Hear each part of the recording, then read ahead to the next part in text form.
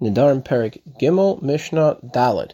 So we're continuing by discussing a neder of anusin, a neder that's automatically invalid because someone was forced into it. So the Mishnah says, Nodrin lahargin ulecheramin ulemochsin. Someone can make a neder to a murderer, someone who is going to steal his stuff, and he's a murderer as well, so a very violent murderer.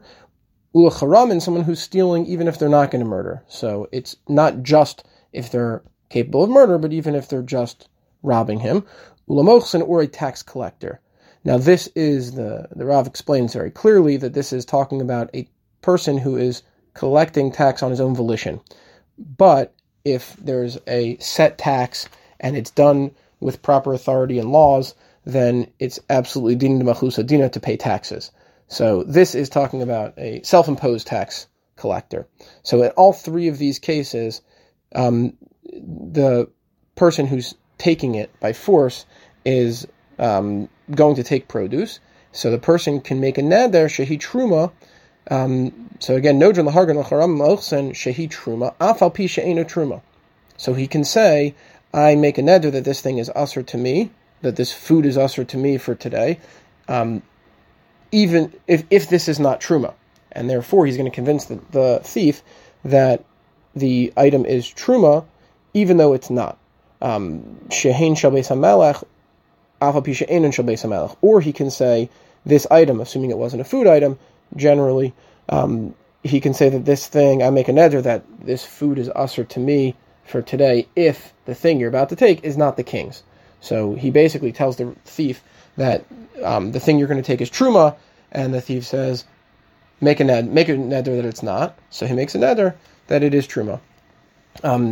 Interesting point is why does this murderer care about truma? So the Rav gives two answers, that either he doesn't care about murder, but he's makbid not to eat truma, or the victim tells him it's truma because it's worth less. The demand is a lot less. It's only for kohanim, so it has less value than other produce. So it's not worth your hassle to steal it if you're only going to be able to sell it to kohanim. So the Mishnah continues with the machlokas, really a few machlokas. And Beis Shammai omrim b'kol nodrin chutz mishvua. Beis Hillel omrim af b'shvua. Beis Shammai says that in this circumstance, it's a neder l'nansin.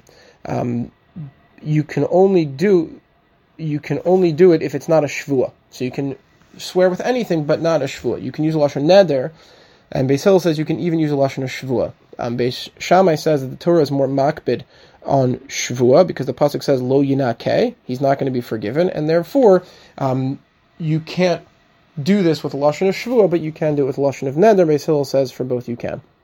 And then the next machlok is Beis Shammai omrim lo yiftach lo beneder, uBeis Hillel omrim af yiftach lo. Beis Shammai says that you can't volunteer a neder. So if the thief says, make a neder that it's actually truma, or make a neder that it's actually the king's, then you can do it. But you can't say, don't take that it's the king's, I make a neder that it's the king's. And Beis Hillel says, no, you can even volunteer one. And the next machlokas Beis Shammai omrim b'mem shehu madiro. Beis Shammai says you can limit your neder that you're making to this thief only on something that the guy asks you.